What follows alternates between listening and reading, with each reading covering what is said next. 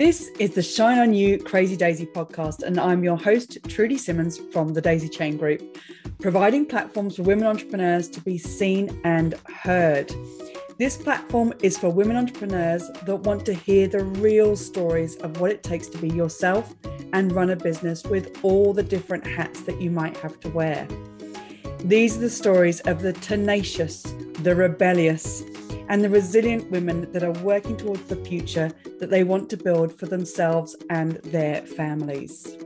Hello and welcome to the Shine On You Crazy Daisy podcast, and thank you so much to Victoria Hamilton from Victoria Hamilton Lifestyle for being a part of the Shine On You Crazy Daisy Volume 2 book. Woo! Victoria, thank you for being here. Please tell us about your business. Thank you for having me. So, as you said, I'm Victoria, and my business is as a personal stylist. However, when you get to read the chapter, you'll find why I don't necessarily refer to myself as that. I'm very much more your kind of style best friend, your style and confidence cheerleader. Nice, I like it. Nice. Okay. What I really loved about the beginning of your chapter was talking about the life-work balance, Yeah. rather than the work-life balance. Do you think that this added to the mum guilt feeling that you had when you were looking at what life you wanted to have? Oh my gosh, completely. I think, we all, whether we're in an employed business or like us fabulous crazy daisies starting off as entrepreneurs or have, been in business for a few years, our purpose, and certainly my understanding of why I want to work, is that I can balance between family life, friend life, personal time that we all need as well. It's so important. And I think in the role that I was in after I had my second child returning back from maternity leave, that balance was off. And I think we always historically used to talk about finding that work-life balance. And I think it's the completely wrong way to look at it. Really, as individuals, we have one life. Why is the work in front of that life balance? It really should be. And for me, it really was the catalyst of finding that life-work balance so that I could do all of the things that I wanted to do work-wise, but equally I wasn't sacrificing that time either as a mum, a wife, a friend, a daughter, and importantly, not losing myself in that balance as well, which we all do. I have no doubt that has been said before, but I have not heard it said that way. Oh, really? Yeah, honestly. And when I read it, it was like one of those light bulb things of, Yeah. Of course it's the wrong way around. And I wish that everybody would be able to hear and listen to this and think for themselves on, crikey, why have we been taught that up until this point, and how can I change it from this point onwards? It's the conditioning, isn't it? It's part of that. You go to school, you might go to college or university, you get a job, you work 9 to 5, you retire at 65, and that's your life mapped out for you. When you're a baby, you haven't even decided what you want to do and light up the world with yet we're conditioned to, this is how you're going, this is what your life is going to be like, this is what you will do. And I think, more, especially obviously with the pandemic, but even in the last kind of 5-10 years, I've noticed a shift in what people want to do with their life work balance and how it needs to be out there. So I am screaming it from the rooftops. Life work balance, people. It's interesting you say that, because even with the pandemic as well, I do think there's been a lot more talk about that it being that way about life, and people now being able to work from home, which they weren't before, and find, not during the pandemic, but from now on, there may be the opportunity to find more of the life within your work rather than the work within your life. And I think it's amazing to have brought it up and for people to see it and go, oh yes, of course. It just makes sense. Yes. It makes sense. That's what we want to do. I'm going to say that that's your quote and that you started it forever. So 100%. It's all me. Wait, I'm going to say that I came up with it. I've got it in print. You can't. Brilliant. You talk in your chapter about the diagnosis for Hashimoto's. Yes. And that was a weight off your mind when you got the diagnosis after so long. Yeah. Did you think that getting the diagnosis cleared your mind enough to find your destiny? I think it certainly helped because, going back to that life-work balance scenario, when I went back to work, it was very much that obviously, you want to give your best self to work. You're getting paid to do a job. You have great colleagues, people that you're working with, and you don't want to let those people down. However, when you've got everything else going on in your home life, which includes how your health was suffering, everyone else then starts to suffer because they don't get that best version of you. And it took a long time with going back and forth to the doctors. It's still quite misunderstood as an illness, and it's obviously then linked into the thyroid. And when they gave me that diagnosis, everything just made sense. It was that moment when I said to the GP, if I listed everything down, it's literally like a tick box of all of the things that you've just told me are part of this condition. So for her to tell me that and understand it, and she was fantastic, and unfortunately she moved to a different practice, and I've not necessarily had that same continuum of care, but again, pandemic. But to be told that and know that it's not you, and that I wasn't going crazy, and that all of the feelings that I had were validated, giving me that understanding and that time to be able to go, do you know what, actually, my health is so important, not just for me, but for my daughters, for my husband, for everyone around me. And actually, I'm making myself more ill by trying to do everything for everyone. And it just wasn't possible. So I think once I'd got that diagnosis, it was that kind of last catalyst point, I suppose, where I went from being employed to self-employed. I had a diagnosis after a number of years, 16 years of misdiagnosis. And I remember getting that diagnosis, and it was like, it was a validation of absolutely how I'm making this up. And my brain was all of a sudden clearer because I didn't have to think anymore about this thing that had been hanging over me.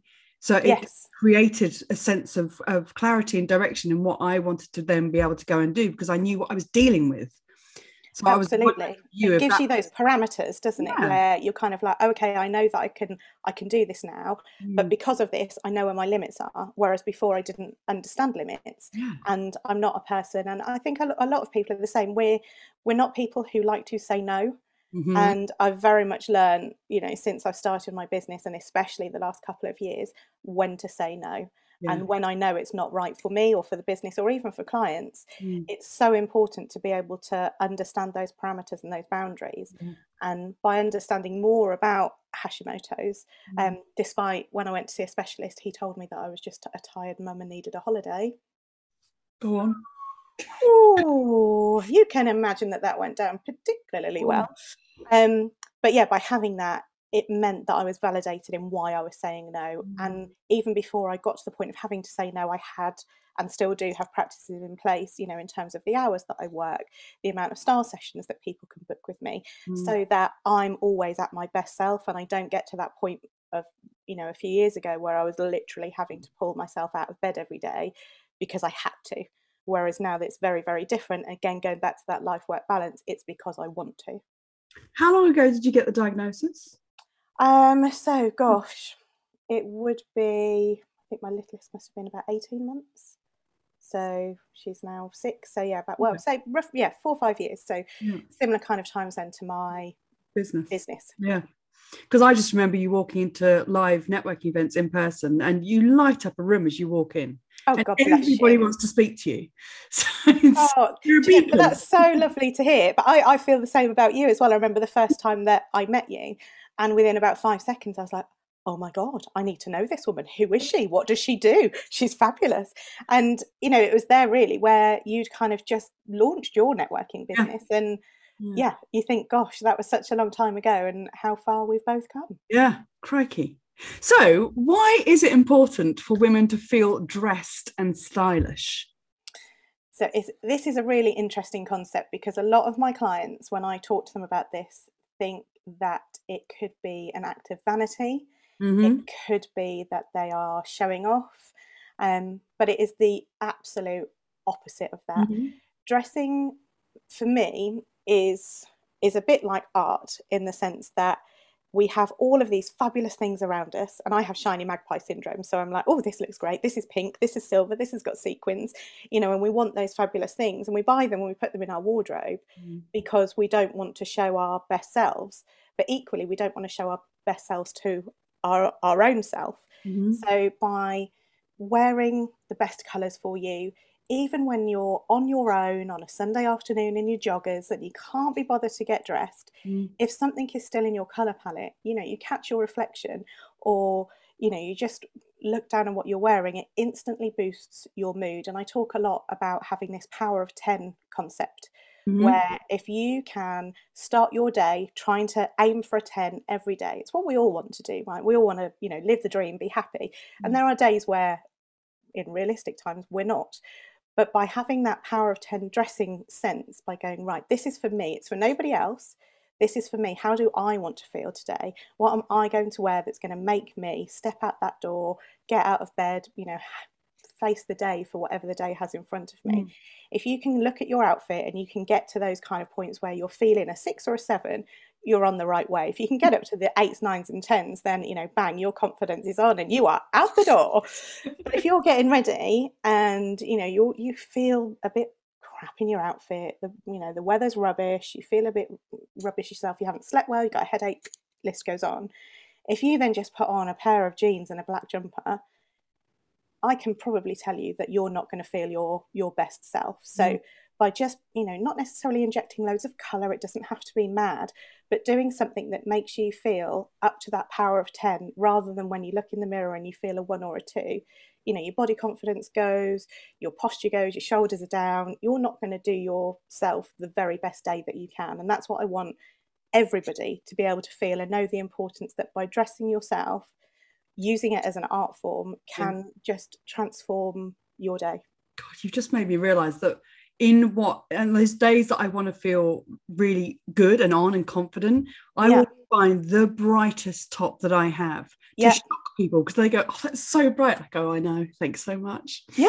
And it And makes you feel good. yeah, exactly. I had someone point out the other day, you're wearing a grey top. Are you okay? And I thought about it. I thought, no, I'm not okay. Yeah. Really overtired. I'm dressing how I feel. Leave me alone. Exactly. I talk a lot about mood dressing, and Yeah. that's exactly it. We can kind of go, oh yeah, the weather's grey and dreary, great, I'm going to put on a grey jumper because it's wet and raining. Whereas actually, we Yeah. are wearing bright colours today, and we're, talking about a podcast. It's Mm. not as though we're, out in the street and everybody's seeing us, but we're dressed for ourselves. We're dressed, giving ourselves the best level of 10 that we can get to, for that feeling powerful, feeling that this podcast is going to be the best podcast that's ever been. But This is it. this is it. But by putting yourself already in that frame of mind, we talk a lot about mindset, but it's very much, we have to, I believe, put ourselves in a style mindset as well as a confidence mindset, because the two just go hand in hand together. Interesting conversation. Thank you, Victoria. You're so welcome. If there was one lesson you'd want every entrepreneur to know, what would it be? You can't do it all by yourself. Yes. I launched my business and didn't really understand business. I just knew that I wanted to empower women through confidence and style, and off I went on my merry little way. Launched my business, got a website, quite easily, put something up myself. But then I suddenly realized that actually I need help with marketing, I need help with accounts, I need help with content creation, all of these other things that you don't necessarily think about before you start a business, because we just have that idea and we're ready and we want to go and we're launched and that's it, full steam ahead. Whereas actually you need a good group of people around you, and that is where I met you. And the rest, as they say, my love, is history. History. That's amazing. What's your favourite business book? So I have struggled with reading fiction, non-fiction and business for the last few years. Just again, life-work balance, it didn't fit in.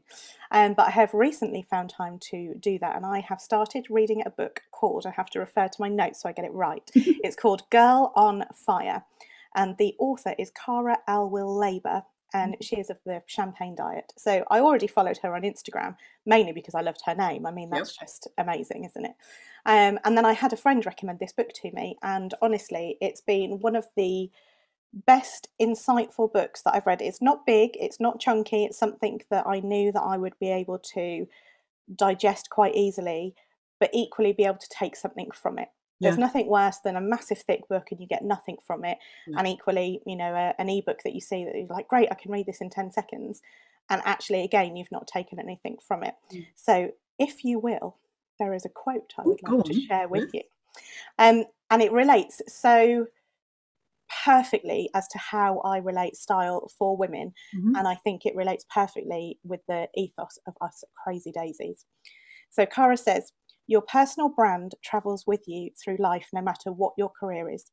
You have a personal brand as an entrepreneur, as a stay-at-home mum, a corporate professional, or as a barista at Starbucks. Your brand is evident in the way that you dress, in the way that you speak, in the way that you make others feel. Your personal brand is the style in which you choose to do life. It is your truest essence. It's something that will evolve as you evolve. You have a personal brand, whether or not you realise it, so you might as well take control of it. It's time to get intentional about the way you show up in the world.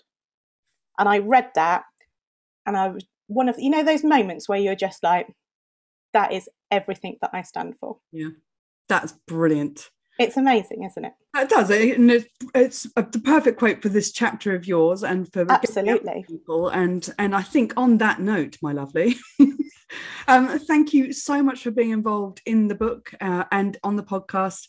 It has been a pleasure to see you again after all this time. Mwah! Big kisses. I've loved it. Take care, my love. Thank you for listening. If you like what you've heard, please leave a review and come back for more inspiration. And if you're ready for more motivation, please go to my website and buy the Shine On You Crazy Daisy series of books with inspirational and motivating stories from businesswomen around the world. But wait, there's more. Come and join the Shine On You Crazy Daisy membership for knowledge, accountability, networking, co-working and support.